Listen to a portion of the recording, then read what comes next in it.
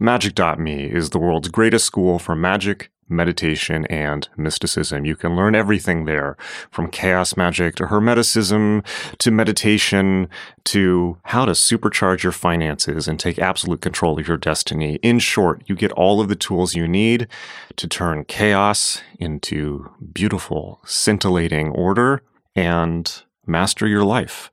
It's incredible. You've probably heard me talk about it on the show quite a lot. But check it out. It's growing fast.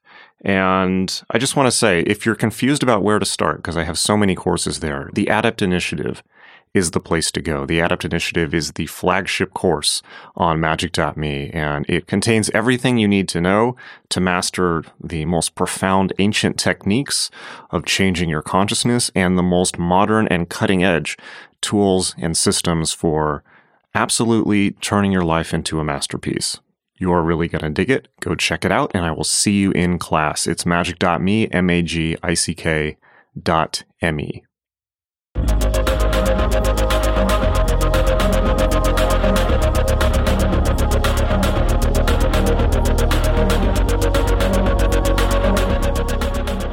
All right. Yes, thank you very much for agreeing to be on the show. Let's just start it off the basic way. Please tell us about yourself and about your most recent book and your work in general. Well, about myself, I would say that I had a previous life as a kind of semi-academic. I did work in universities in Turkey, in Istanbul, and in the UK. And I left the UK whilst I was in the sociological department. And during my travels, the world was getting so interesting that I decided to, I suppose, expand my research from not just sociological themes like globalization, technologies, but also how human consciousness was interacting with the social systems around us. And I suppose the interplay between social technological systems and human intention, consciousness, and those forces.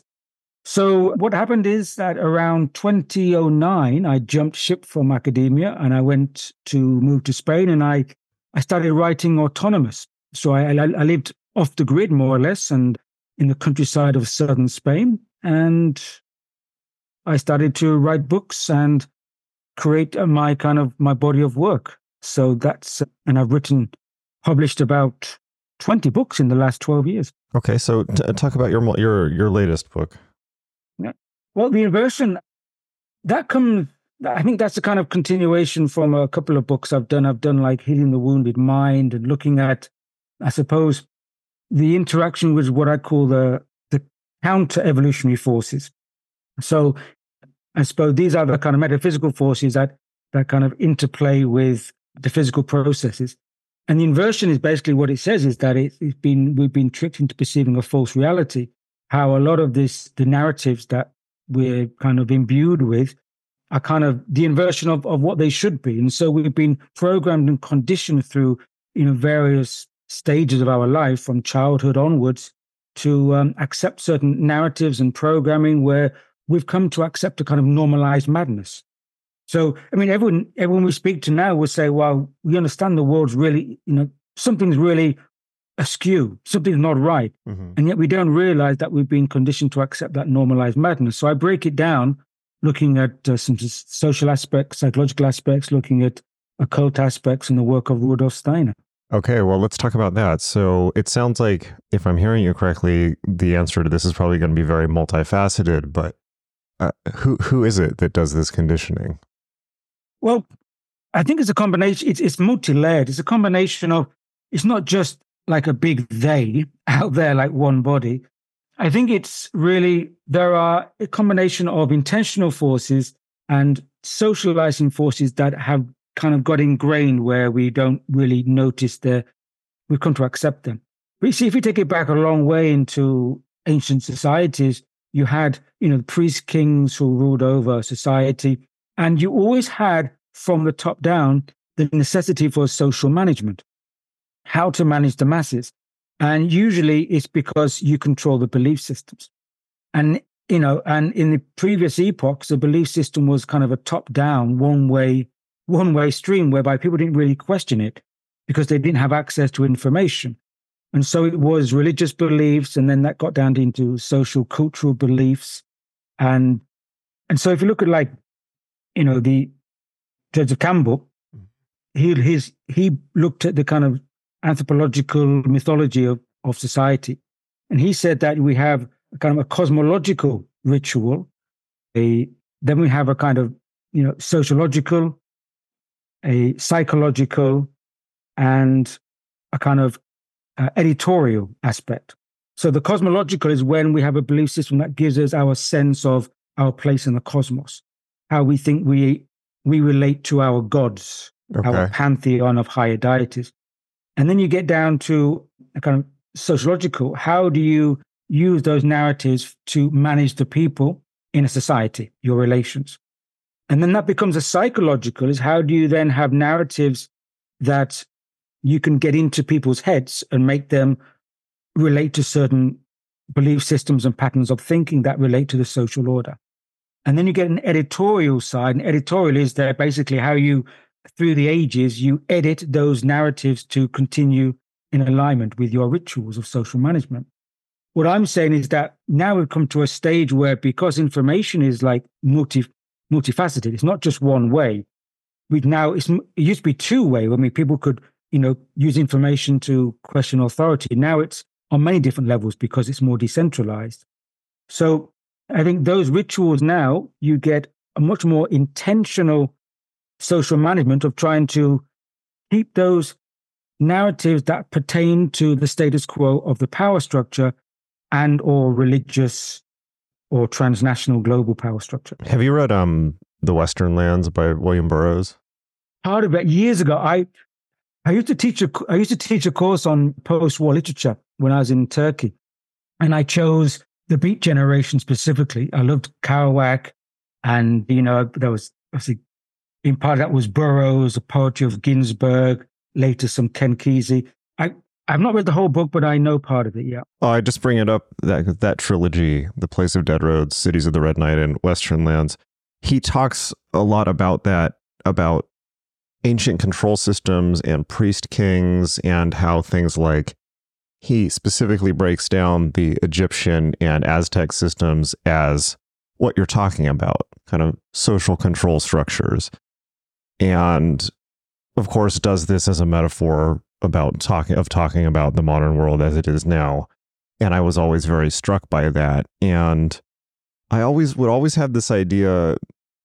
You look at kind of the ancient world and we look at it, and they have these huge pomp and circumstance events where, for instance, they do human sacrifice for the crops to come back and things like that. And we look at that and say, how could these people have been so stupid? Obviously, this priest caste was making up these gods and doing this pomp and circumstance. How could these people have been so stupid to believe this fantasy world that was constructed for them? And then you kind of look around and say, yes, how could they have been so stupid? It's like, how many Marvel movies are we on now? While carnage continues all over the world in our name. So just as an aside, this is a very interesting topic, but I have to go back to my previous question, which is, who is it in our society specifically that is constructing this control grid? Right. Well, we can go back to William Burroughs later, but I do like the idea of his language as a virus, which I think also his biological metaphors fit into these times. But if you want to come back to that, we can. I think what we're dealing with is that the power structure really on this planet is a kind of economic transnational power structure, which are beyond nation states. The thing is, we are within a nation state thought pattern. You can call them egregore, these thought forms, which are nation states. But the power structure has gone beyond that into transnational states. So who are in the major control of the narratives? I would say there's these transnational groups who want to maintain a global structure that ties into their control. That will trickle down into nation states, which then gets filtered into certain cultural forms. So I think that's like a very brief answer. But within that, I think there's a lot of, that's the intentional part, top down. I do feel there's a lot of social structures and institutions which maybe not be so intentional, but get caught up into this social structures. Yeah, that's interesting. As you're saying this, it's bringing up things I've been thinking about recently. The model of the control system, who is control, as Burroughs would have put it, I think should probably, well, I've been feeling like it needs to be updated a little bit because just events in the last 10 years have kind of shaken that assumption. I think that certainly people on the left have kind of inherited this Noam Chomsky assumption that there is transnational control and we are controlled by multinational corporations. And you see that in Burroughs, you see that in people like William Gibson and the entire cyberpunk genre and the Occupy movement and this kind of assumption, well, like for instance, that we got in the Occupy movement or later in 2016, it doesn't really matter who you vote for because the same corporations run both candidates. I don't necessarily know if that's an accurate read anymore. Post-Brexit, post-Trump, we have unbelievable levels of Russian interference in Western politics. It really does seem to be collapsing backwards into tribalism, World War II level factionalism. I'm not so sure. And basically my response at this point is I really wish we did live in a world controlled by multinational corporations at this point, because I honestly think they would do a much better job than the Putins and Trumps of the world. I really do believe that, having worked in many corporations and found them, of course, very annoying, but also at the end of the day, fairly safe and anodyne, and concerned with things like equal rights. I've updated my thinking on this, so just as an aside. No, I think it's a worthy point because, let's get into specifics. I gave you a brief answer. I mean, transnational corporations is a kind of, a brief answer, but I don't think they are the top because, these are fronts for economic movement of power. So behind transnational movements, let's say, for example, in the US, there are the top 20 Forbes companies, okay? We know that behind those, there's only 3 asset companies that control them: BlackRock, Vanguard, and State Street. Okay. Sure. Yeah. Then we know that behind these is probably the same group of people. The same as George Soros from the Open Society funded Occupy Wall Street. They'll think that Occupy Wall Street thought they were the front end of a new movement, but behind them, they're funded by a corporation, which behind them you have a small number of people. So behind the transnational, although I will say, having been part of Occupy and having actually worked, this will set people off, having worked in the same office, coincidentally, as Open Society Foundations twice in my life, I assure you that they're not a vast, sinister network. It's like 2 unpaid interns right out of college who are like near suicidal because they can't get anybody to care about civil rights. But I would simply say that, yes, absolutely, Open Societies funded Occupy and many, many, many other protest movements, including destructive ones in the US and abroad. But they weren't the only funders, and that doesn't necessarily mean that they were controlling everything or pulling the strings. So just as an aside, yeah. Sure, and the point is that I think there's a danger of going to a black and white kind of conspirational view. That's why I said that there's an element which is intentional, an element which is part of like people with good intention, is that there are many people who are part of these organizations that are there for, altruistic means. So that's kind of the social fabric of how you get a movement in society, cultural movements. However, there's a kind of overarching ideology that may be filtering down into these movements. And people may or may not be aware of what's behind their support. Yeah, that I agree 100%. 100% I agree with that. Yeah, absolutely. Mm-hmm. And so really, I think, so you get a small group of people who want to have power. I'm not saying it's successful. They want to have power. So they can filter the power into these transnational organizations, which filters down and filters down. But of course, there's something that gets very messy here on a positive level.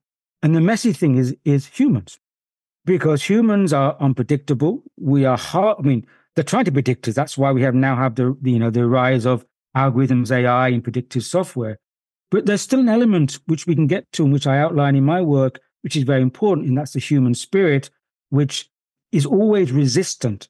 At the ultimate stage, we may be coerced into forms of social management, but at the ultimate stage, if we feel that we're being pushed in a corner, then we push back. Otherwise, there wouldn't be a history of revolutions in this planet. So the question is, how far are we going to be pushed before there may be some pushback? And that's why there's obviously attempts, what I call the inversion, to control the narrative. So it looks like what's happening, maybe not what actually is happening. Well, so that's really interesting. You use the phrase inversion, which suggests it's not just, it's not diversion. It's not a completely separate narrative that's been created. It's like the opposite of what's occurring. Is that what you're implying? Well, yes, it's, I mean, there's obviously distraction techniques, but an inversion is a kind of, we've been kind of, like I call it a normalized madness, is whereby, yes, the symbols, I said, the narrative, it's been twisted around. So we think that it's perfectly fine to go down this path. We think it's fine to, whistleblowers are seen as traitors, and, celebrities and pop icons are seen as heroes and instead of puppets, and, and all this, which is really skewed up. But we've come to normalize it in a way that we make it normal for ourselves, whereby we should be questioning it more. Right. Yeah. No, absolutely. Yeah. Women don't exist. Yeah. I think, or I suppose this is, well, it's very much the George Orwell, 2 + 2 = 5 thing. It's like, if you can get people to believe insane narratives, then they're already at the deepest level, then they're already done. And yeah, it's quite disturbing. Yeah. But you see, in a way, that's the way we progressed through our evolution. We had science. Before science, we have the religious kind of framework. The Almighty God sitting on the cloud. How you want to frame it, we laugh at it now, but it was a kind of picture.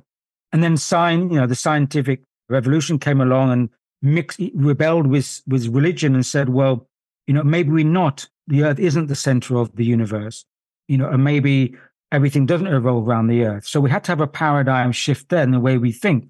So it's important we have paradigm shifts, but at each turning in history, it seems very quick. Oh, they change their thinking patterns, but it takes generations. And I think we're in a generational shift now, whereby we're going deep and deep into materialism, which is the extremity of scientific materialism. And if we go to that route, we're going into transhumanism and perhaps technocracy and totalitarianism. If we take that route to the extreme. But whenever you get the extremes, you get the possibilities for these breakthroughs into a different mode of civilization, such as the fall of Rome allowed it to have new kind of new cultures coming up. It took a while. So I think in the future, we're though. going to have new cultures, Jason. It took a while after Rome fell. There's a little bit of a wait time. There's a bit of people had to take a number and wait for a while. So that's so true. Yeah, but that's like, man, 900 years is a long time to wait for just to get basic Aristotle back. Well, yeah, I mean, you have a gestation of a new culture trying to arise while the old one's going out.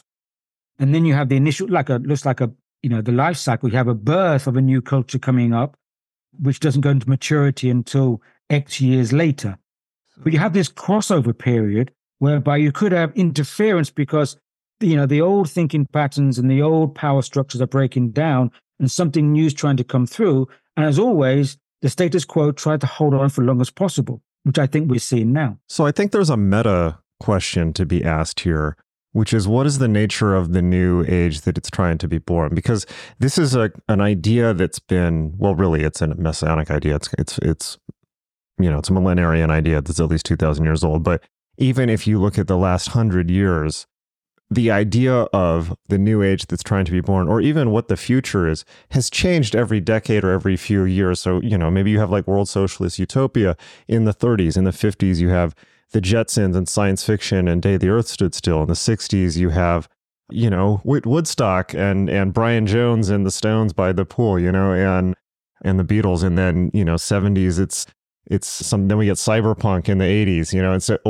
and then there's also the occult ideas about things. You have Crowley in the early part of the 20th century. Then you have like the hippie new age ideas, then if you ask people like in Brighton in the 90s what they thought the future was going to be, you would get an answer involving a lot of electronic music and ecstasy and that type of thing. So, everyone has had this idea that we're on this verge of this breakthrough, but it's constantly changing, and and all the while we seem to actually be sliding further and further back towards fundamentalism. It's just kind of a meta observation more than a question. Well, it's a good observation because I think it ties into what we're saying, and it goes back to the point we just made. It takes generations for this change to come through. What you mentioned about all these points throughout the decades, 60s, 70s, 80s, 90s, I think they are kind of glimpses. I wouldn't say they're breakthroughs to a new culture. They're glimpses because, they're temporary. And I think really this new kind of understanding started coming through over 100 years ago, 150 years ago. So, for example, in the mid-19th century, we had the birth of Spiritism with, Allan Kardec, and then you had Theosophy coming up and Blavatsky, and, and then around the turn of the century, you had the whole wave of occult groups. And in Germany, very strong occult groups coming up in the early of the 20th century, as you mentioned, Crowley and Thelema and the Golden Dawn. And there's if you look at it, there's so much of this esoteric wave coming through. Mm-hmm. You had Rudolf Steiner, you had Gurdjieff, Krishnamurti, all these different elements. And I think they were the earlier elements showing us what's happening. Now, if you want my take on it, my sense is that the hypermaterialism that we've come to is an extreme, and the danger of transhumanism as is extreme is that it cuts us off from a metaphysical understanding. Let's say an understanding that we are in a larger cosmos and more than just our physical material bodies. So, but we had to go through this material stage to create a kind of individualization. We're not just a passive part of a unity. We can individualize our consciousness so we can comprehend that we are part of a larger scheme, let's say, beyond materiality. So we've had a kind of passive stage of looking of animism and the cosmos. Then we had Orthodox religion, we had scientific revolutions. And now I feel we have to kind of merge that, where we can take understanding of materiality, physicality, and all that, how we interrelate with our technologies to interface with our physical environment, which is necessary, but at the same time bringing a connection to a metaphysical, transcendental or sacred understanding. And we have to fuse that. And I feel the last 150 years has been trying to come in to make that movement, and we're pushing against materiality and trying to get the spirit understanding coming in. Yeah, I agree with you completely. And in fact, I agree with you. I always pinpointed at 1875, which just because it's the foundation of the Theosophical Society and the birth of, coincidentally, Crowley's birthday, but mostly because it's the birth of the Theosophical Society, which seems as good a point as any to stick a pin in as the beginning of this. What was the point that I was going to make? God damn it. I'm very forgetful recently. I have COVID PTSD. I'm trying to remember what my point was. Sorry, continue on and it will come back to me. Well, and even Rudolf Steiner talks about that, really, how in this... I remember. Humanity had to deal with materiality, at the same time realizing that that's an opportunity for transformation to kind of bring in spirit consciousness at the same time. Otherwise, as you mentioned, all you see is fundamentalism. That's a kind of the ugly head of the extremity raising its coming up.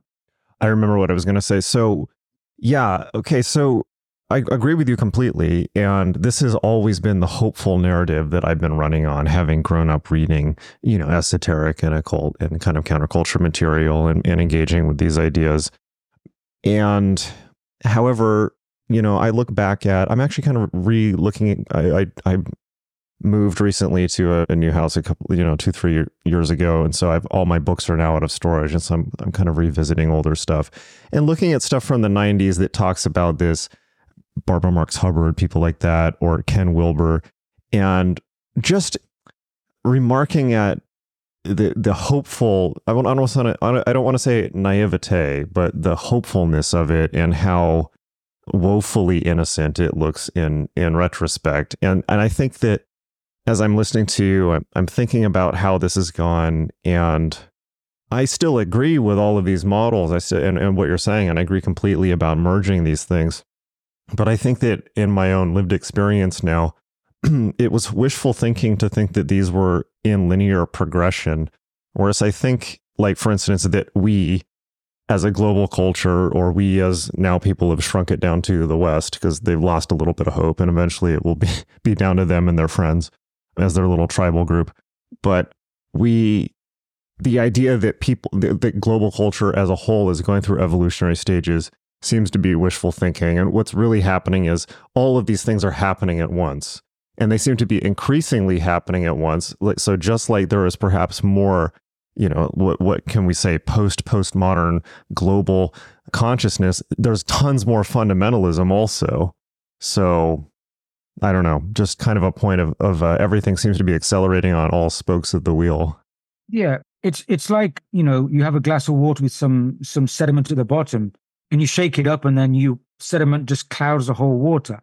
I think that's what we're in right now, is that we're going through this whole shake moment. It's like in complex systems, you get to a tipping point, but you need a lot of influx of energy to reach a tipping point, and you either break through or break down. And you don't know until the moment of the tipping point which way it's going to go. Is it breakthrough? Is it break down?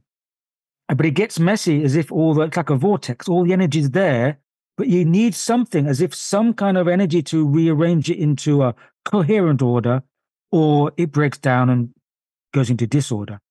And I think you made a good point about it's not just global evolution. It's not linear. That different parts of the world develop in different stages or go through cycles. Mm-hmm. And so I think one side you've got civilizational development, and then you've got development of human consciousness. And I think consciousness also develops or kind of responds differently to developmental impulses across the globe, because people have different characters, national characters, different influences. And again, I mean, just to mention the work of Rudolf Steiner, who I've been looking at recently, he pointed towards actually I think it's quite presciently, this epoch we're in, the Fifth Atlantean epoch, is the stage of Europe and the West, as we call it. But the next stage where spiritual, cultural evolution will come through, he said, will be through Russia. And interesting, Edgar Cayce, the sleeping prophet, also said that the hope of renovation will come from Russia. They got a ways to go from crocodile, but sorry. Okay. But I mean, it doesn't mean that they're going to be the geopolitical saviors, because that again is a false polarity. Just because he's enemy of my enemy doesn't make him a savior. It's a geopolitical chess, but we don't know all the games they're playing. But it just means that an energy comes up through a certain geophysical part of the earth. That's why civilizations rise and fall. Energies are moving around the earth too. So we don't know if we're going to see a civilizational rise. But are you sure he didn't mean South Korea and he just missed on the map? It was like East Asia. Well, I have no idea. Maybe just spun the globe and but it mixed up. Yeah. But there are these big movements in play.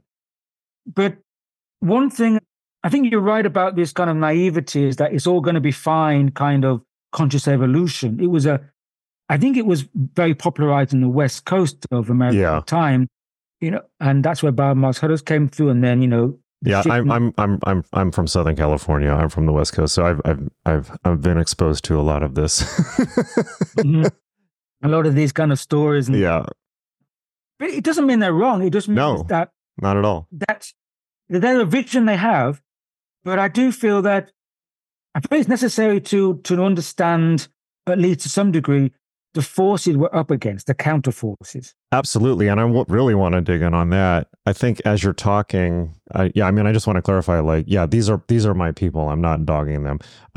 What I'm essentially doing is lamenting that we were a little bit more naive than we should have been, and should continue to be more realistic and hardened. But that's an overall point. But it just strikes me that, the issue there is not that they were wrong. It's the issue is directionality, because thinking about it, in the 80s and 90s, the idea that we're going to evolve, consciousness is evolving, but the idea that it's going in a linear fashion towards, of course, towards a more integrated New Age vision of the world, since those are the people proposing the model, is wrong. That's bad thinking. That's Christian thinking. That's Marxist thinking. That's old thinking. But actually, it's evolving. It just suddenly struck me as you were talking in the direction of optionality and plurality, because now compared to 30 years ago, there are infinite more options of realities that you can live in or people you can be on this planet. I mean, if you just look at on the internet, like I can't even keep up. There's no one can keep up with, particularly younger people. We live in a world where you can be a slave. You could be a slave breaking rocks in North Korea, or, somebody who's a victim of female genital mutilation in the Sudan, or you can be like a 12-year-old who makes, $13 million a year playing video games online on Twitch. And all of those things are coexisting. It's like you can be a YouTube influencer. It's just the number of options available to people. It's just like a coral reef, like exploding into bloom. So in that sense, there has been a tremendous evolution. It's just been in number of options rather than refinement of a specific direction. Mm-hmm. You could rephrase William Gibson's very well-known phrase, like the future's already here, it's just not evenly distributed. We could say that a kind of development of consciousness or evolution's here, it's just not very evenly distributed. And that's good. I mean, it's awesome that there's so many options now. But yeah, so just an observation, but let's dig in on, so you mentioned Steiner and counter-evolutionary force. I'm very curious what you mean by that. I mean, in that case, I'm going to talk about Ahriman. I don't know how familiar you are, or maybe your listeners, with Ahriman. Yeah. But I think it's good to bring it in because it's so pertinent. 100 years ago, in the 1920s, Steiner was saying that there's going to be a force of counter influence coming through material future, through materiality. And he used the kind of Persian kind of demon Ahriman to frame it, okay, to give it a name. And he said that Ahriman, its characteristics are a kind of a very dry, like bureaucracy, anything that kind of holds people down, very rationalistic, very dogmatic, nationalistic. It divides people, it controls people, it manages people. Imagine, the worst case of George Orwell's kind of society, that. But also the way he talked about it was, he said it's a very kind of machinic intellect, and he talked about it in terms of machinic processes. Because 100 years ago, it was very hard for people to listen to Steiner to grasp what is he getting at. Of course, now 100 years later, we can understand that he's talking about a kind of power or an energy which is wanting to, I suppose, encourage, support, and push through a machinic form of way of life, which means not just our machinic environment, digital, virtual ecosystem, but humanity itself is becoming automated. For example, Professor Shushoff, who wrote the book Surveillance Capitalism. It's a very, very dense book, but a very good book explaining how people are manipulated every time they go online by being nudged, called, kind of a steered architecture. Our behaviors, our choices are being steered. Yep. And the more data that the companies get on us, that data then comes back on, our algorithms and the data which gives us access to services. So we're being coerced into less and less choices. I've started, just as an aside, I've started thinking about that in a new way, which is I'm training the machine to be like me. By feeding it my data, I'm reversing the shamanic. I have a shamanic link to it. It has my data in it, so I'm training the machine to be like me. So, anyways, go ahead. No, well, I mean, I was thinking about that recently as well, because this Chat GPT and Bard, the programmers were saying we're now going to release this onto the internet because they need more data. We've run out of feeding them data. They have to go live and get data from you, the people, which makes sense in a kind of unhealthy way. But then I thought, well, yes, on one sense, they're going to get all the data from the people, which means that if we are in a mode of like acting crazily, thinking crazily, putting out extreme views, this semi-AI is going to pick all this up and get a picture of humanity. But at the same time, as you just mentioned, if there's qualities of the human spirit or the kind of the shamanizing of humanity can come out, we can maybe put something back into the algorithms and teach it something that it hasn't learned before. Right. Maybe there can be something beneficial. It might be well, at least pragmatically speaking, as of right now, it might be one of the only egresses of power that humanity has, and the whole human race should have. And I've always felt this way: the entire human race needs a say on this. Every single person, even the people, on death row, even the most dangerous people, everyone needs a say on it because it affects the entirety of life on the planet. So, just as an aside. No, a larger side. I mean, the AI transhumanist agenda is a huge. It's one of the pivotal agendas of questions of the day. Right. Because you're talking about the trajectory of species evolution. Which type of species do you want? Yeah. Are you going to transform the evolutionary path away from carbon bipeds and into a silicon one? So yeah, absolutely. I think the question today is data. And just a final thing, Jason, you mentioned before about so many different realities on this planet. And I think the point we should make is that these reality constructs, they're so varied, but the question is, do we have the free choice to make the construct for us? Or are we being supplied a construct? We need to be able to discern which realities we are forming to correspond to what we want to relate to, or are we just fitting into a set pattern reality construct provided for us?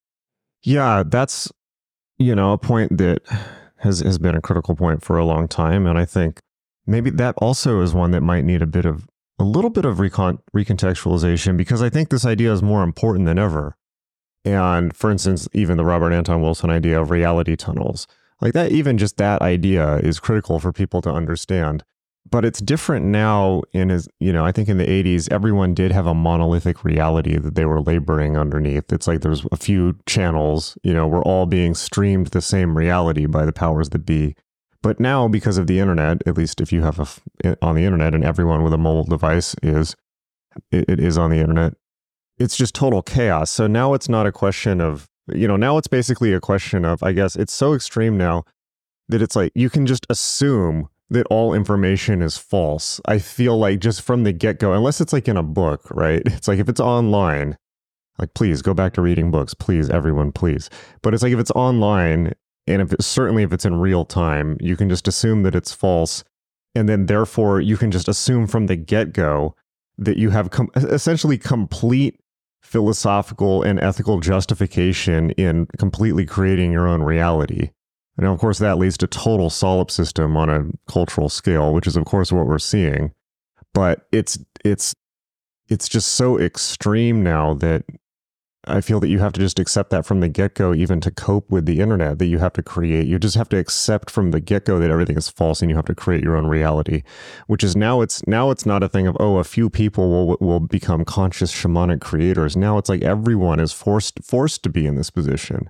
What the outcome of that is, I don't know. It's a very extreme place for society to be in, though, because I really don't think that the majority of human beings are meant to be in that position where they have to, I don't think most human beings are meant to be in a position where they have to be the arbiter of what's real and what's not. Yeah. Like it's very uncomfortable for them. It's much more comfortable to have that to outsource that to somebody else, whether it's a priest or a leader or a shaman or whoever, so that they can focus on things like, spending time with their kids and the good stuff in life. Yeah, and I think that's probably why there's so much kind of anxiety in the world, and people are, sensing this kind of, the goalposts are being moved, the playing field is changed, and I think that for some people that's driven them into distraction. They want distraction because they can't deal with this kind of fluid reality, and they feel like, why should I deal with it? Because it's, I should be given a reality. It's my right in a physical incarnation to have a semi-stable reality, but now it's a free-for-all. And I think that's it. I think that's a sign that we're going through a major shift, not just a social shift or cultural rearrangement that we always do at certain times. I think we actually are going through a kind of psychic revolution where we need to kind of readjust how we engage or understand reality. And I think we're in a process of reforming reality on a grand scale. Literally, and that's why, that's why it's epochal moment. Quite literally, yeah. Yeah, I completely agree. And I think, like earlier I was saying, by the way, you just used a phrase, it was so perfect. What was it? It was everything's topsy-turvy or something like that. Did you say that? I'm not sure I've said it before. I'm not sure if I said it recently with you. Topsy-turvy, upside down. Or excuse me, free-for-all. So I'm very free for these days. Yeah, use the phrase free-for-all. And I think that's just like a perfect way of putting it. Like that really is what everything feels like. It's not quite the Hobbesian war of all against all, but it is a free-for-all. And it's just like anything goes and quite often does go. We've got, and now apparently TikTok is even worse. We have kids on TikTok sharing Osama bin Laden's manifesto to the West and saying it's totally woke and blowing their minds. So it is a free for all. Yeah, no, this is real. So I don't use TikTok or Twitter or X or any of these, or Instagram or no, I don't use them. I try to have a balance. That's wise. For my sanity. That's wise. I'm not saying that you're insane if you use them, but I would be. That's what I'm saying. That's wise. Yeah. So, but it is a free for all, and yeah, I mean, what is the long-term outcome of that? What's the short-term outcome of that? Because it feels like everything's falling apart in real time. Yeah. It goes back to that poem by W.B. Yeats, The Second Coming. The center falls apart. It's cannot hold. As you were speaking again, I'm thinking, we've talked about in the past there's been a semblance of trying to provide a reality narrative or structure. It's always been managed to a certain degree, but it was fairly stable and it worked. That we lived in this type of reality, and there was a kind of return on the investment into society providing that reality construct for everybody.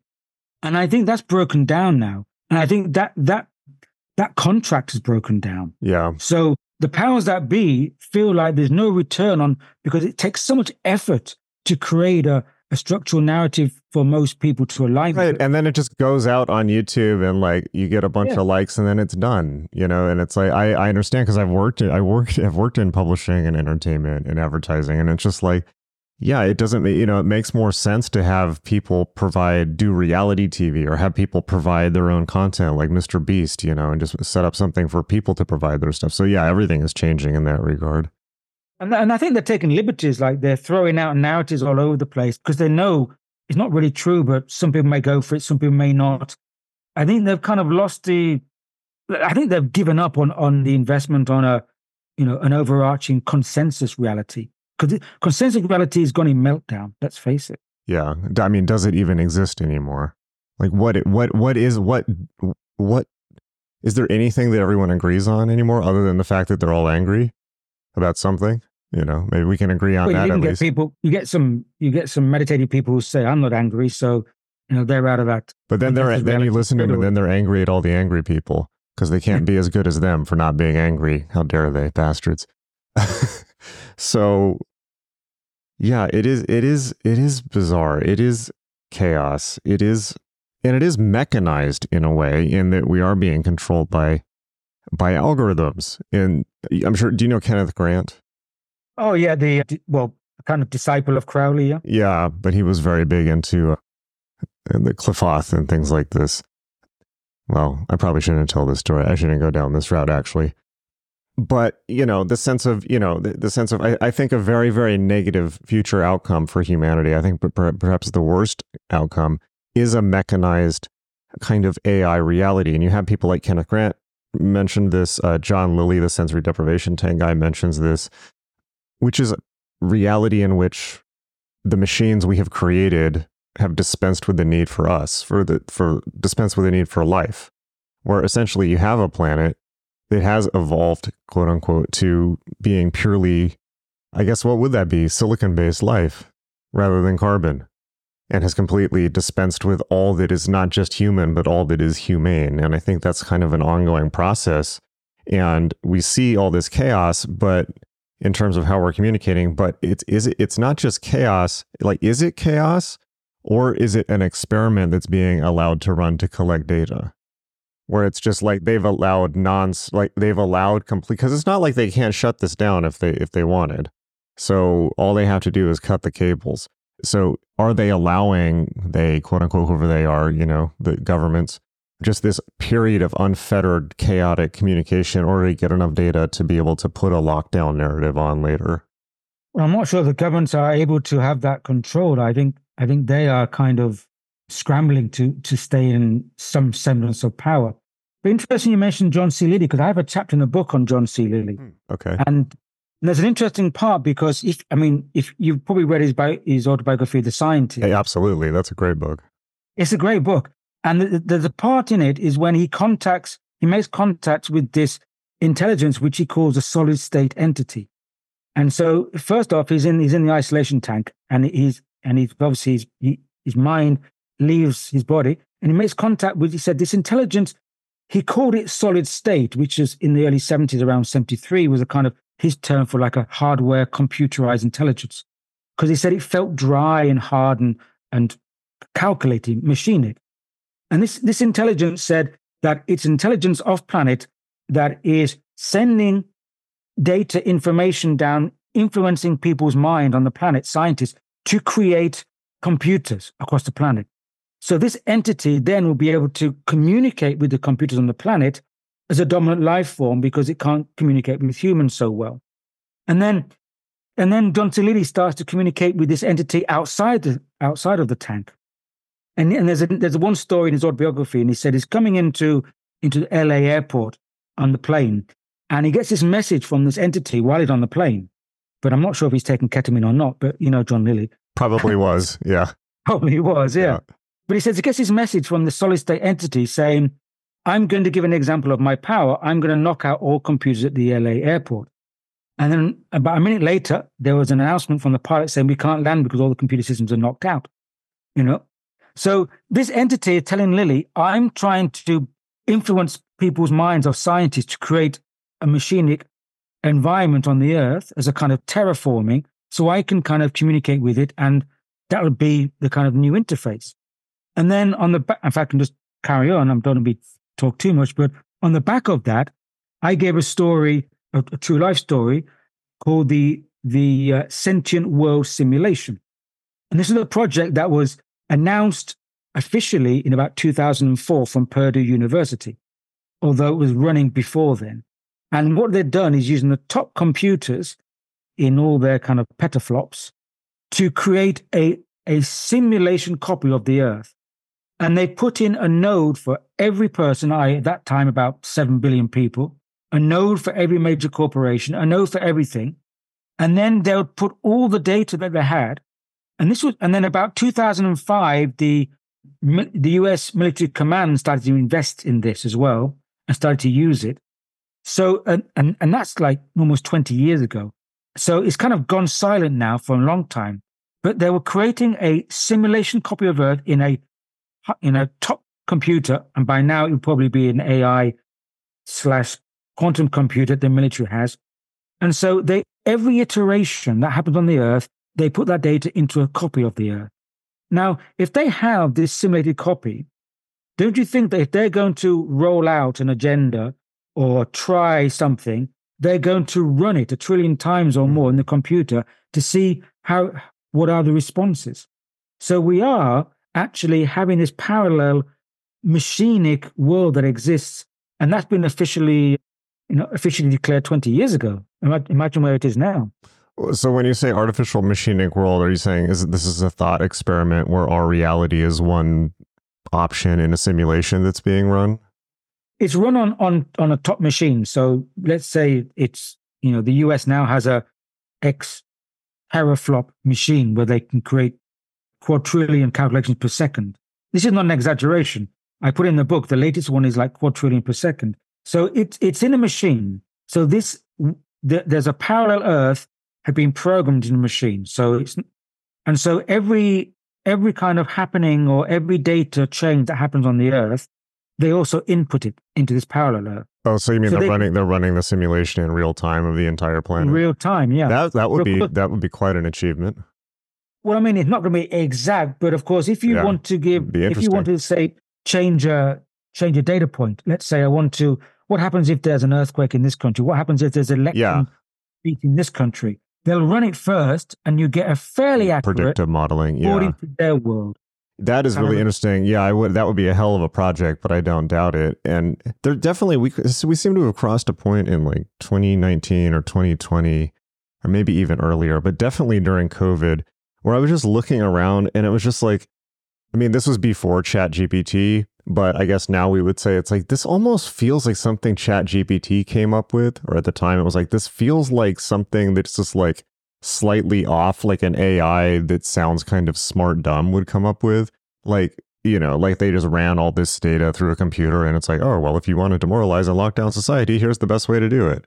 I'm not saying that that's what happened. I'm not a conspiracy theorist, but I'm saying that at the time, under stress, I had this feeling like this feels like just something an AI came up with. It's so bizarre.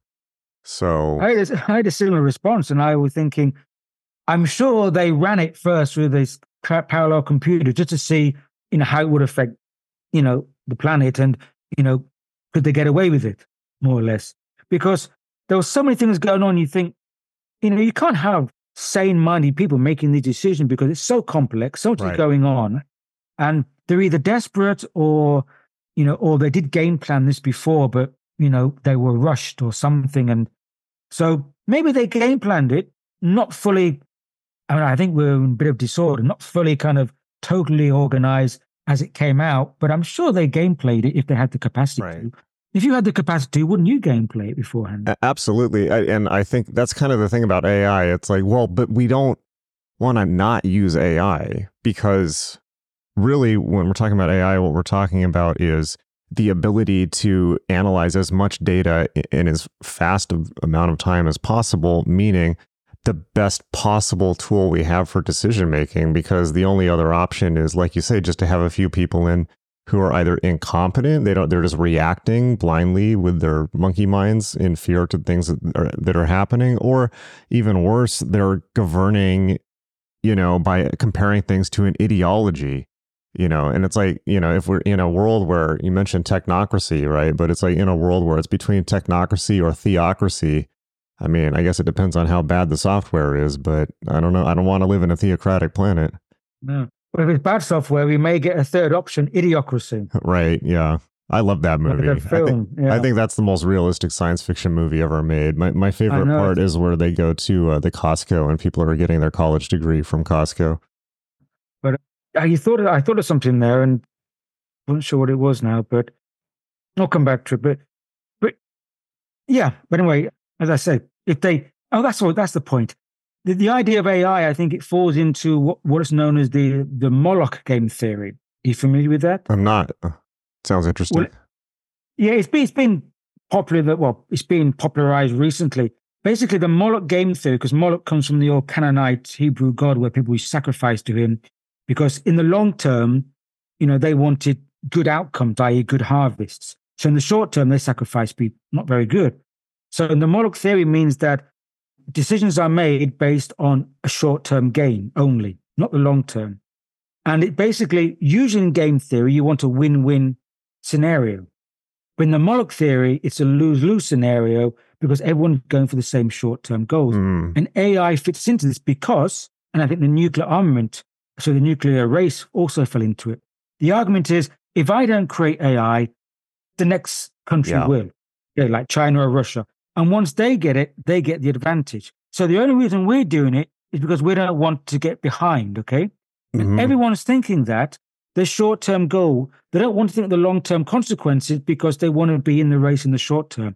And that's the lose-lose Moloch game. 100%. Okay, yeah. So in 2017, I somehow got roped into consulting for Google's AI or their artisan machine intelligence program.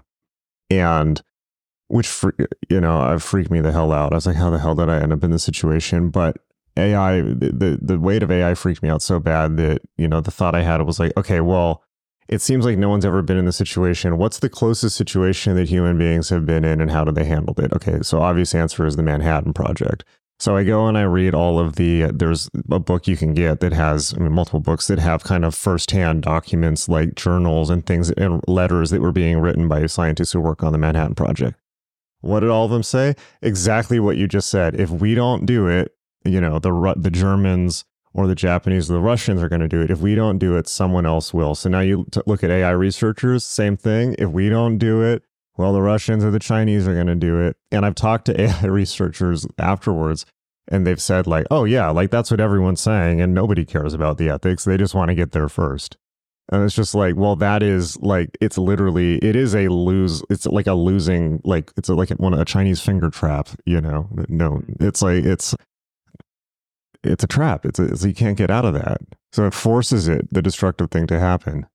Yeah. But I mean, one of the worst things about it is that it's a rational argument that people can accept, It seems reasonable. Well, if we don't do it, we're going to be under the yoke or under the control of those who do it. It's not necessarily untrue. Yeah. And that's like kind of the inversion, is that the inversion makes something seem rationally plausible, even though, in a larger picture, it's insane. But we've normalized it to seem rational and we accept it. And that's been behind a lot of our kind of choices that society has taken, and a lot of psychologists like the great Scottish R.D. Laing talked about this, said, we're in normalized madness. And, he calls it sleeping people have murdered tens and thousands during war. We're in this state and we do these things, but it's madness, but we can't see it. So what did he mean specifically by normalized madness? Well, again, it's again a state of belief and action that we've been, either through our own thinking patterns or through conditioning, led to accept that it's plausible and it's correct thing to do. Even though it seems like madness, it seems the correct thing to do for the person or for the society. Right. And, it's that is so tricky because, just as I've gotten older and just even looking at the news and trying to rationalize and morally reason through things from an adult perspective, it's so tricky. And it's not so, like I read that stuff as a kid and it was just like, okay, that's it. Like I just have to be the guy that always resists and never goes for all this mind control or war or any of that. But it's not quite that simple. And a good example, for instance, that I've thought about recently is, not to get off on a huge tangent, but the Yugoslavian war, right? It's like the Serbs only stopped committing a genocide when the US bombed them. So it's like, well, the reflexive thing to do for somebody like myself who was raised by anti-Vietnam War activists is to say no bombing foreign countries, no war ever. Well, would that have been the correct thing, or would that have been the sleepwalking response, since I was conditioned to do that because I was raised to do that?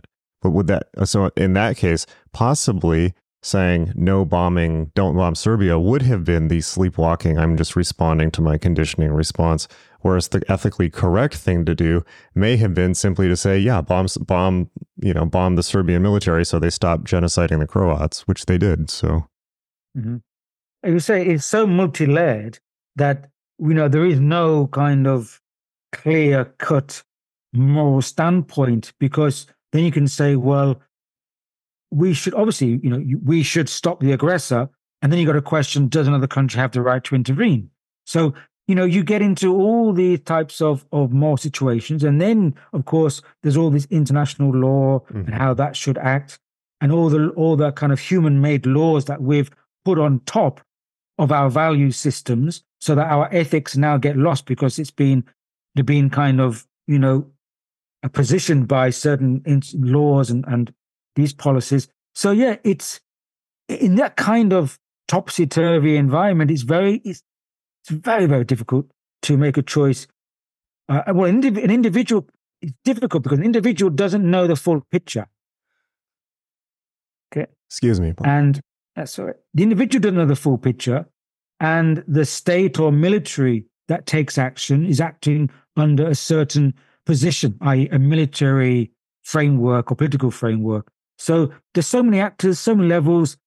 That's why it's difficult to have a 100% clear moral position. I mean, the real moral position is, the Christ's amendment is that, do not do unto others that I wish them do unto me. But does the larger human civilization live by that? Yeah, I mean, in my woeful personal experience, it's like people have this idea of quote unquote waking up, and people have this idea inherited from religion that waking up means becoming better or morally good, whereas in my perspective it just means now you get to be exposed to and deal with the unbelievably intractable moral and ethical problems that everyone else is actively trying to avoid. So that's just how it went for me. But have you read Rene Guénon?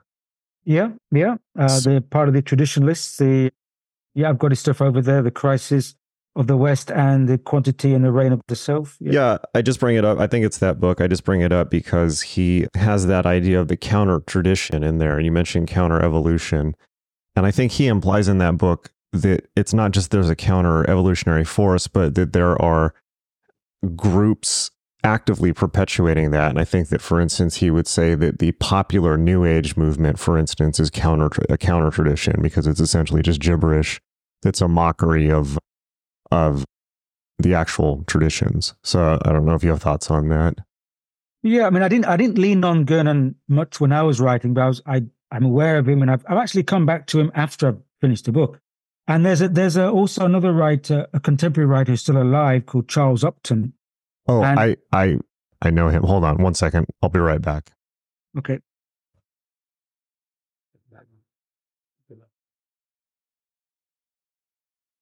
All right. Pardon. FedEx. Okay, go ahead. FedEx. Yeah. All right. Sure. Yeah. So there's, the contemporary writer Charles Upton that you're familiar with, and I think he's taken on Guénon's mantle, and he talks about the counter vectors of this tradition. So it's right, is that, and Charles Upton deliberately has stated that these New Age groups and that are counter vectors. They're moving away from this kind of traditional thread, and Guénon at his time, of course, writing in the 1920s, 1930s, at that time in post-war Europe, he was seeing very much that the cycle of a certain kind of spiritualized life was coming to an end because heightened materialism was taking a hold. And so a lot of these kind of other elements that come in that we may call New Age elements or coaching elements or positive psychology, these aspects, now, of course, there's some positive aspects to that, but the highly commercialized spiritual, what I call Ashram Avenue and Guru Boulevard type of stuff. Yeah, I agree. I agree. Or now like the channeled ascended masters and the New Age stuff. I had a really bizarre email exchange with Charles Upton like maybe 10 years ago because I came across his book, System of Antichrist. And I essentially agree with him on a lot of what he's saying. But I had an exchange with him. I think I wanted to do an interview with him. And he suddenly got really weird with me because I'm into magic. Okay, like I teach magic for a living. I'm into Golden Dawn, Crowley, that type of thing. So this triggered him, and he said, "Oh, you're interacting with evil entities of the Antichrist and things like this." And I was like, really, bro? Because I thought I was interacting with archangels like Gabriel and Michael and all of that. And he's like, it's like, and he said, the entities of the occult pale in comparison to the beauty of the archangels at the Orthodox Church. And at this time, I was going to the Orthodox Church specifically for this reason. It's like, it's the same entities, man. Like, calm down. And then so I basically was able to get him down. It's like, well, how much now, since you've passed judgment on the entire Western esoteric tradition, how much of it have you actually done? And then it came out that he basically just did acid once in the 60s and waved his hands in the air saying if he could talk to something. And it's like, okay, well, so then you never did it. So like, sorry, but shut your mouth. Right. So it's like so I like his ideas, but he very much has like I think he's a Sufi now, and he very much has the like, I will jihad and kill them all just under the surface, I think. Yeah. Well, I mean, I don't know to that degree, but I think the thing about the Guénon traditionalists, which, I mean, on one sense, I think they're right in picking up on this kind of, let's say, move away from a breakdown in a kind of clarity, a breakdown from being centered and understanding what you're working with. But on the other hand, they can be very dogmatic and not allowing other elements. It's like, on the other hand, they can be Nazis. I mean, let's be honest. It's like, so yeah. Well, anyone who's extreme is extreme. I mean, a person, like, you can do the greed for good, but it's still greed. The extremity of anything is an extremity, whether it's good, whether it's something that's seen as socially good or not. So being dogmatic, it doesn't matter if you're dogmatic for Christ or, you're dogmatic. So I think, you need this kind of understanding of the relativity of the different metaphysical impulses we're dealing with. Yeah, it's funny. Just as an aside, I really have noticed in life, it's like that greed for good thing. It never really seems to end up like that, does it? It's like when somebody makes a moral compromise where they're like, well, I'm just going to do this because this needs to happen for a greater good. It never really seems to end up producing the greater good, does it? I don't know why that is, but somehow it just ends up like nosediving into probably what they wanted all along, which was just an excuse to engage in the destructive thing. Well, there's a reason why we have the great adage, the road to hell is paved with good intention. Yeah, that's, again, yeah, I feel like those roads are opening all over the place these days. Mm-hmm. And again, we're now in an age of moral relativity as well. So, people are questioning everything and attacking everything. And I think that's why we need some kind of inner grounding, because we're being pushed out of ourselves and we're projecting out of ourselves. We're projecting our shadows, our anger, our uncertainty. But we need some kind of work and, inner work. Now, you can choose your path, whether it's magic or meditation or esoteric science or whatever. Just psychotherapy. To get grounded. Yeah. Yoga, and it's kind of like, I feel like it's a great frustration for people who are engaged in the esoteric, who have all these tools and are aware of all these things and these unbelievably helpful philosophies and guiding principles. But for the average person, it's almost like, unfortunately, it does become a class or caste thing, because the average person simply just doesn't have the time to engage in or the money to engage in something like therapy for 20 years to deal with their projection, their shadow projection. So it's kind of like, well, where do we, how do we deal with this? Like, how do we deal with living on a planet full of barbarians, essentially? Well, maybe in 15 years, everyone will be in therapy because they'll be out of a job because of automation, but they'll have universal basic income so they can afford AI therapy. It will just be like that movie Sleeper, be like a big Woody Allen movie. We'll all be holding hands and talking about our feelings. Well, I think maybe more like Disney's WALL-E, where yeah. Sitting in the big vat chairs, watching TV, and the planet just goes to pot.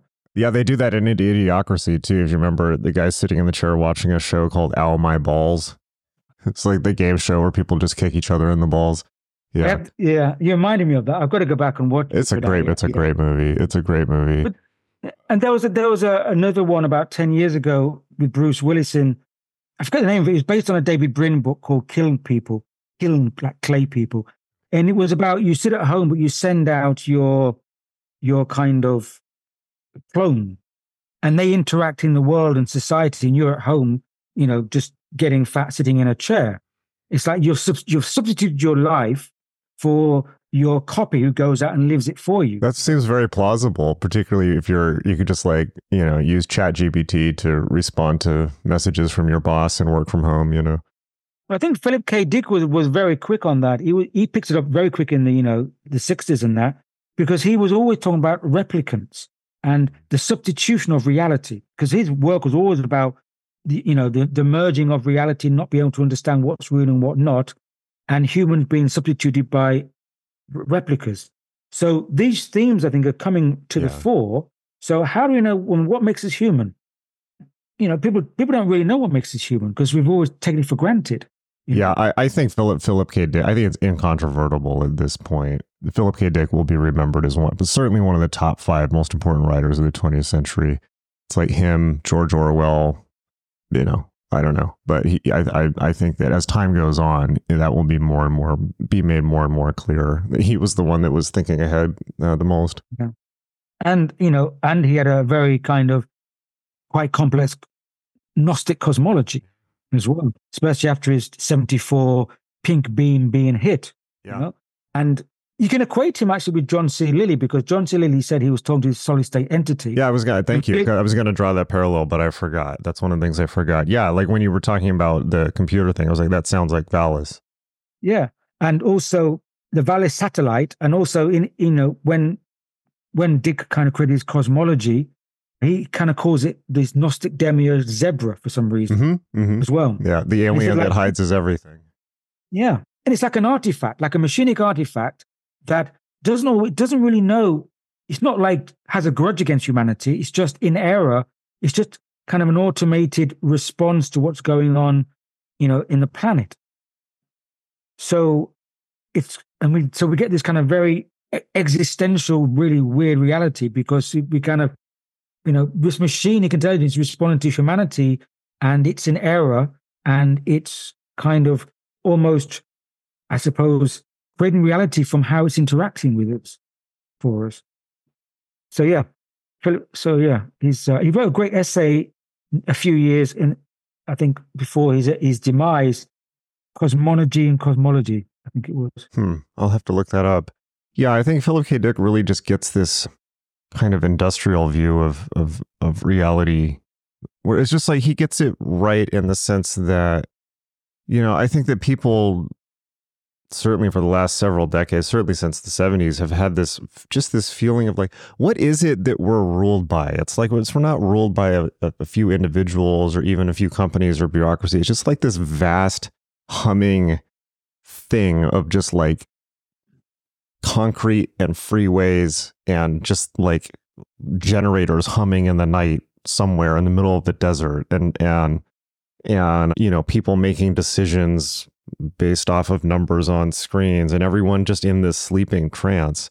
And it's like, what the hell is this hive thing that we're in, that it seems like nobody's in charge of? And that I feel like as time has gone on, it's felt less and less and less, even with AI and all this, it's felt less and less and less like anybody's actually either in charge, or that even anybody could stop the train if they wanted to.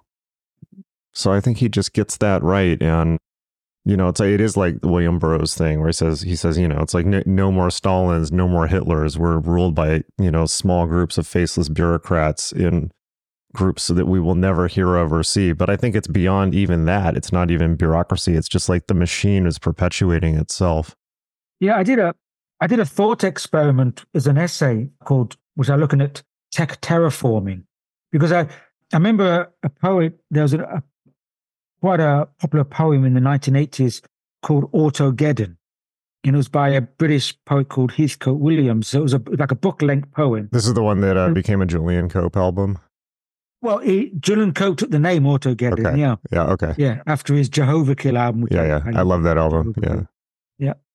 And so altogether, the poem said, what if an extraterrestrial species was passing by the Earth, stopped to have a looked down, and saw all the cars across the Earth?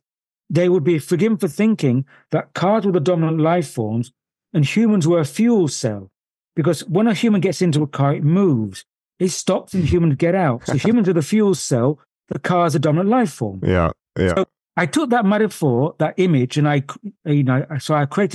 extended it, and I said, well, that was in the age of automobiles. Now we're in the age of a kind of tech ecosystem, digital algorithmic ecosystem. So if that same extraterrestrial was passing by, looking down on the Earth, seeing all kind of the antennae, the cables, the Wi-Fi, the satellites, they would think that the Earth belongs to machinic intelligence, and that we are just the data providers moving through it, Yeah. And so if you look at it that way, it's almost as if our planet had been slowly terraformed to be more amenable to a different form of intelligence. An intelligence which doesn't like carbon, because it doesn't seem to like us and doesn't seem to like CO2 either. So, it's kind of like terraforming it to facilitate its presence rather than our presence. And terraforming our consciousness also. which is quite interesting. Machinic consciousness, yeah. So you think of that as like a cordyceps fungus or something like that, because the cordyceps also takes over the brains of the caterpillars it infests in order to get them to spread it. So wasn't that the theory behind the Last of Us? Yes. So I mean, that didn't work out. Which I love that game, and the show's pretty good too. Yeah, although I've thought for a long time, I've had similar thoughts, although I've thought my line of thinking has been that it's actually memes that are the dominant species, not memes as in like the image macros that images sent around, but memes in the Dawkins sense of the ideas that are the ideas that are persistent and live long, much longer than human beings, as it's the memes that would, in that scenario, require both us and the machines to transmit themselves. Like these are transmission vectors, and for the actual information and the data that's being transmitted. Another way to look at it. Yeah, I mean, it's interesting how this intriguing idea of memes was given to the world by the world's greatest atheist, Dawkins. Right. But it's a completely new way to look at animism, essentially. Yeah. Well, the Great Spirit works in mysterious ways. I'm sure Dawkins won't appreciate that comment. But right. And I think, William Burroughs would fit into this very well. We mentioned, before, he said language is a virus, and memes is a form of language transmission. And so, yeah, it is. I mean, DNA is a language transmission, and that is the bedrock of life. And a meme is a variation of that, but it lives externally, which probably the lifestyle we have actually would suit it more, because DNA is an internal transmitter, has to be within a fleshy carbon body. If the DNA came outside, it wouldn't survive very long. But now that society has been externalized through our technologies, and everyone's projecting outside, and we're going into materialistic paradigmic culture, the memes would thrive much more in that culture than would DNA. And so they would spread faster. Now we have a much more decentralized kind of global communication. Yeah, I think it's like a mycelial network of fungi linking up and talking to each other. But also, as you're saying that, I'm thinking, yeah, there's another thing going on that's really, really weird at an even deeper level, which is that if you think about it, human beings now have an option, assuming they have connection or connected to that mycelial network, of mimetic instead of genetic survival. Meaning it's like, spreading your genes is now not the only way to survive beyond death. Now you can concretize yourself as a meme or a series of memes, as a TikTok dance or something, or you can live forever on the internet, or simply get your meaning as being a transmission vector for a larger memeplex, like, for instance, Make America Great Again, or whatever these big things that people are clustering into, so that it's not a single person creating it, but they're getting their sense of meaning and their sense of genetic survival from clustering up with a meme. Mm-hmm. And that's a really bizarre thing. It's bizarre, but it doesn't sound so bizarre in this context. I mean, when you were talking, I'm thinking, what would Timothy Leary make of the world today? Because it's the kind of thing he was talking about, the intelligence agents, and the way that the culture transmits, as you said, the kind of genetic life forms. And I think this is the kind of stuff Leary was dabbling with before.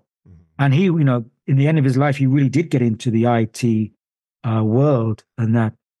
So yeah, but of course, if you look at evolution, you get the biological evolution, which adapts to cultural evolution, and vice versa. Both adapt to each other. So what if you get an advancement in cultural evolution? Because obviously biological evolution is much, much slower, and cultural evolution is much faster at the moment. But now it's come to the point, because of the technological intervention, that cultural evolution can actually intervene with biological to make it adapt to its contours. Yeah, and that's really interesting, because one angle to talk about that from is the idea of epigenetics, and the idea that our minds can influence our genetics already, and clearly have, based on how quickly human beings have. I mean, just look at dog evolution and how many ways we modified them. But CRISPR, right? You talked about earlier what it's going to be like when we start modifying the species. It's like with CRISPR, we're going to be able to start editing our genes. And I think all the culture wars that are going on right now around trans identity, trans rights, trans spaces, all of this is kind of a preview and a very, very far echo, I think, in terms of how extreme it's going to be of when CRISPR hits and when anyone gets the ability to change themselves at a genetic level. Like, I don't think we can even imagine what that's going to be like. Although, given the trajectory of culture and reality television, I assume it's going to be pretty ridiculous. Yeah, I think this is the kind of, I think Cyberpunk could probably imagine it better than we could, because that's the idea. You're dealing with human imagination. If you have the means to do it, again, it's that kind of that Moloch theory. If you have a short-term gain and it looks attractive, you're going to do it. Someone's going to do it. And then once you modify, you change your environment. And this, for example, the film Gattaca, Andrew Nichols' film, it's great because it shows you that once society is taken on, adapted, if you don't adapt with it, then you lose out. You have a tiered society. And of course, that's always going to be attractive to those people with resources, with money. And that's where transhumanism comes in, because transhumanism, generally, the first wave adopters are going to be those who have the means and resources to pay for the first wave of those technology fusions. And then they start creating a bridge between where they are and where the regular society is. You're never going to re-bridge that gap. Oh, you mean that they will maintain an artificial moat so that they can get it and everyone else can't? Well, I think there's always going to be that gap, because the technologies are going to be, the question of technology is always access, and you can access if you pay your subscription. You can access if you have the means to pay for a technological operation. So of course, it's going to be about money, and that will give you a gain. And once you get an advantage gain, if it accelerates very quickly, which technological advancement will, to catch up, you may not be able to catch up. Right. Each generation may be able to do some adaptation, but not catch up. So you get a runaway technological evolutionary path, which is kind of scary or dangerous, because then you get what we call locking effect. In complex systems, you get a lock-in effect, whereby once you get in that groove, it's hard to get out of it, because everything starts to set in to perpetuate that direction. Well, I guess the counter argument to that would be yes, and the other outcome could certainly be that as these technologies that are only at the beginning available to the ultra wealthy get worked out, of course, there's pressure to make more and more money from them because they're really good. So the price will come down and cheaper versions will be iterated for more and more of the population. And the classic example was flight. Flight became the equivalent of a Greyhound bus but it took a while. And clearly that will happen with space flight, but it's going to take a while. So it often, it's the ultra wealthy at first, but it's market pressures. I hate to sound like a Republican, but market pressures force it down force it so that everyone can use it. Now, maybe that'll happen. Yeah, but not everyone gets business class. Not everyone gets business class. That's correct. Have you seen the movie? What's the movie with Matt Damon with the O'Neill colony? Elysium? Ah, yes, yeah. I think that's a pretty likely scenario where you do have the breakaway where all the ultra elite Davos class people live in a floating O'Neill colony above Earth, while the rest of Earth looks like the slums of Rio. Either they go up or they go down, which is why all these rich people are now buying bunkers and etc. Right, right. If things really, if the shit hits the fan, as we say, then I don't think these people with a lot of money are going to have much of a moral conscience. They're going to try and get away from it and leave the rest of us to deal with it. Yeah. But that's the extreme. I don't think that will go well for them, though. I think there's only so long you could try to isolate yourself from the rest of humanity before you find out you actually do need everyone else. Like maybe you break your foot, or you get a disease that you don't know how to handle, or you run out of supplies. So I think that they'll try to do that. I mean, they're building bunkers in New Zealand, and I'm sure they'll try to get off world and things like that. I just don't think it's going to be that great of a strategy long term. Well, I agree with you, and this I think is a flaw in the thinking of these hyper materialistic, hyper rich billionaires, and that is that, they, for example, they want immortality, they want transhumanism, they want to upload their brain. And all this thinking is trying to keep a hold of something material, their power, etc. And they're getting more and more estranged from the inner technologies. And I think this is the point that, is worth making, is that the future, I think we have to learn more inner technologies to expand the capacities of our perception, our neuronal cognition, and our psychic abilities. Because biological evolution, we've got to a pretty high stage. We're not going to grow another limb now or another eye. We're going to now expand our perceptive level to perceive beyond our reality construct, beyond our confines. I think it's a major mistake that the people with control and money who could invest and could take time to look at the future of humanity are only seeing the future in physical terms. Yeah. But that's our advantage, because the more people like ourselves can kind of... Wait, did you just say I was moral? Whoa there. Sorry? Did you just say I was moral? No. Did you just say moral people like ourselves? More people. Oh, more people. People. I was going to say, whoa, let's not no, conclusions. I don't know. I can't say okay, sorry. What is moral. Sorry, go ahead. That was an attempt at a joke. Okay. Yeah. Well, I said, no, I wouldn't want to accuse anyone of being immoral. Moral. You can accuse me of being immoral if you want. That's fine. Moral, though, that's the... Sorry, go ahead. Yeah. Just depends. No, if there's more people actually investing their time on trying to, get a contact to more intelligence and trying to understand the human condition, and to make contact with other influences, whether through the inner journeys, whether through, you say, shamanism or magic. Yoga, then even just yoga and meditation. I mean, just exactly. Chill out, okay? Just chill out, everyone. Then that is going to be the solid grounding, I think. Not all this running away with this material, orgasmic kind of wet dream. Yeah, I agree. And we can't go too far into the spiritual either. I mean, it's like, it really is all about balance. And it's like, I don't have anything against the idea of authority or government or anything inherently. It's just like, I think like many generations of people have, it's like, the basic point is, if you're going to have nuclear weapons and threaten all of us, we at the very least, let's talk about doing some more yoga classes. It's like, let's talk about basically what you're saying, which is, okay, human beings they've crossed crossed a threshold in the 20th century where they developed weapons that could essentially end all life on the planet. Okay, that's an unbelievable threshold for species to cross, or for life to cross. For all we know, this is the only life in the universe, and it can now end itself. That's kind of a big deal if the only life on Earth in the universe destroys itself. So it's kind of like, well, we just need more enlightened leadership. We want material wealth. We want technology, but we need to. And I think that our culture is actually quite good has been going in this direction. Is we need to match that with, as you say, in the inner technologies, and I think that's a good way of putting it. Yeah, I think the cleverer humanity becomes, the more wisdom it needs. Yeah.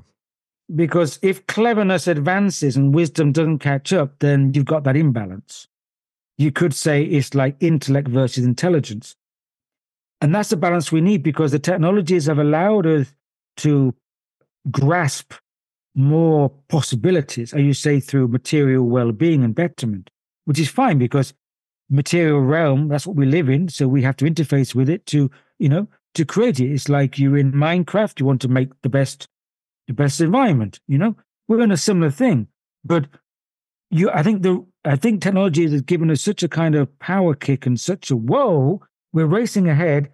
Now we need to kind of slow down a bit and think, okay, now what are we going to do with this? Because we haven't thought about it yet. Yeah. And that's why I think, honestly, I think actually podcasts are doing very much in that role in culture, talking through these things. That wasn't available in earlier generations. And I don't think that rejecting technology is the answer either, because like I, for one, do not want to, I like showers and I don't want to live in a hippie commune ever. Sorry. But rejecting technology is just, that's a dead end. I mean, you're not going to change the trajectory of the world. You're just not.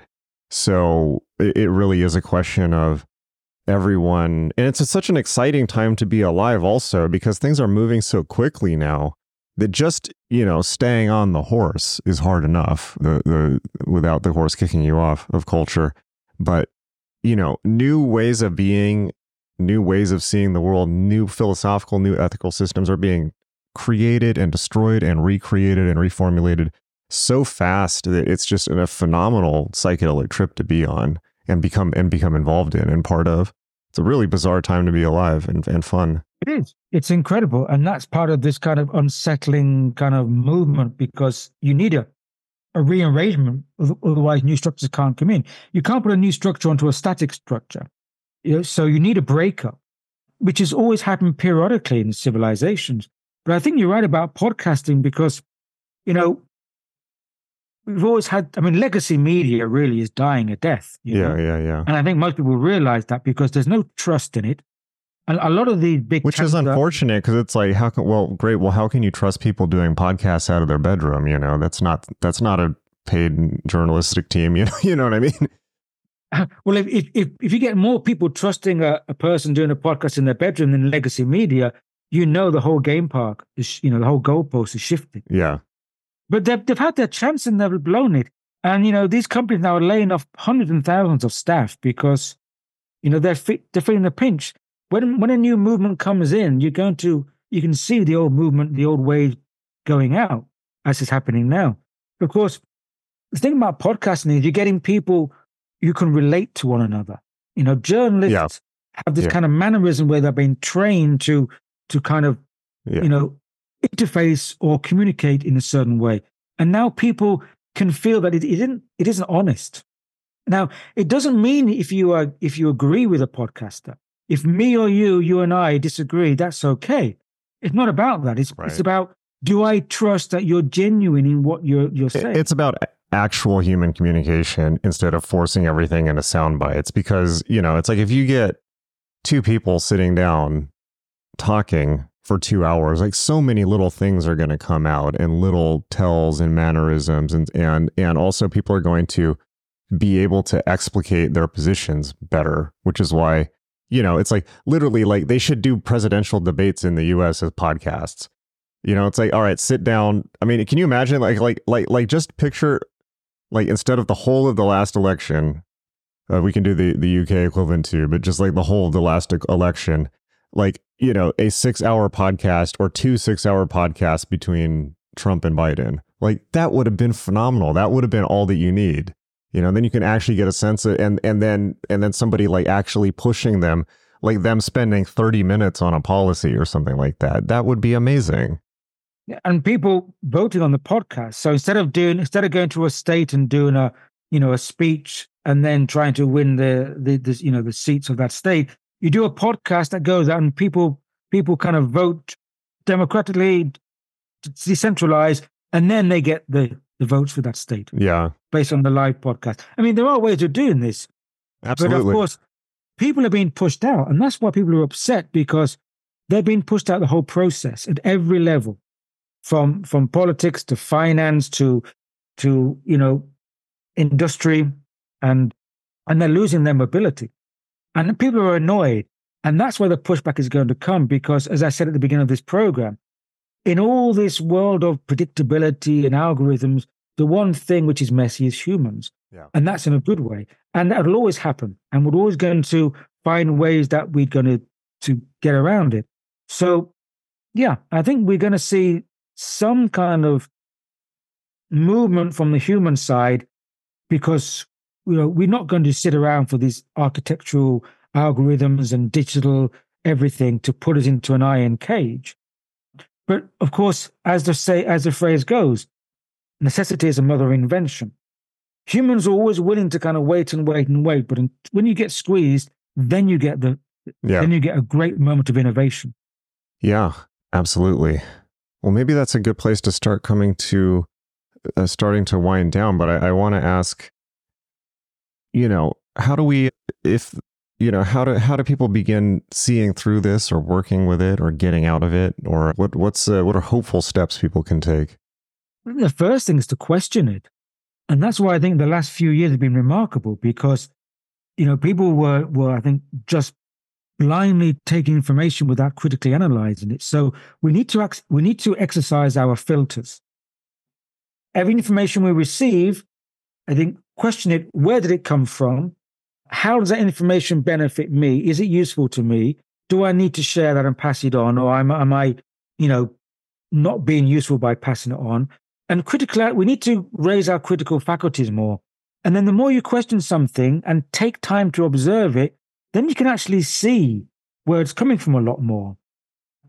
So I think that we need to be that much more aware, because information is a type of food. We take in, we think about what we're going to buy, what we're going to cook, and what we're going to eat, but we rarely think about what we're going to ingest with our information. And we need to take it on as an important digestive kind of diet. Yeah, really. yeah. I agree with that.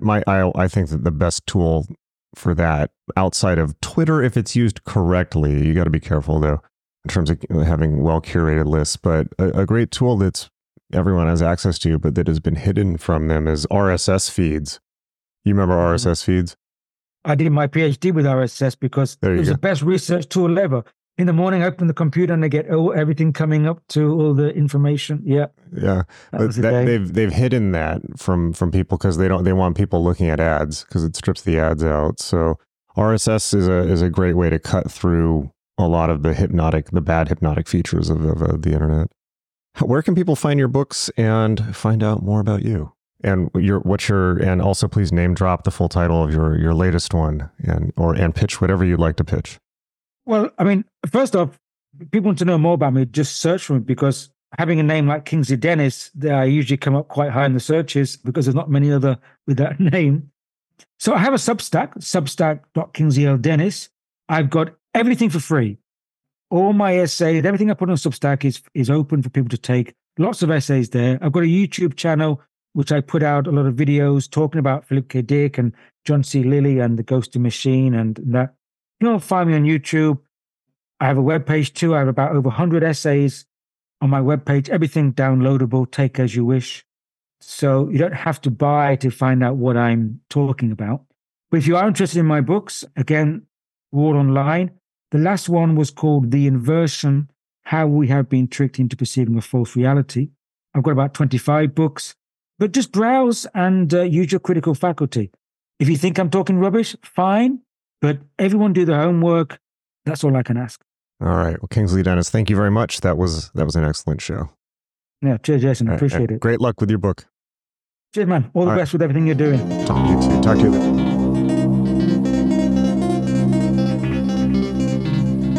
All right. Hope you really, really enjoyed that. I definitely had a lot of fun in that conversation. Meet us at magic.me, magick.me, my school for magic, meditation, and mysticism, where you can learn all the skills you need to unleash your true self. I will see you in class, and until next time, hang in there.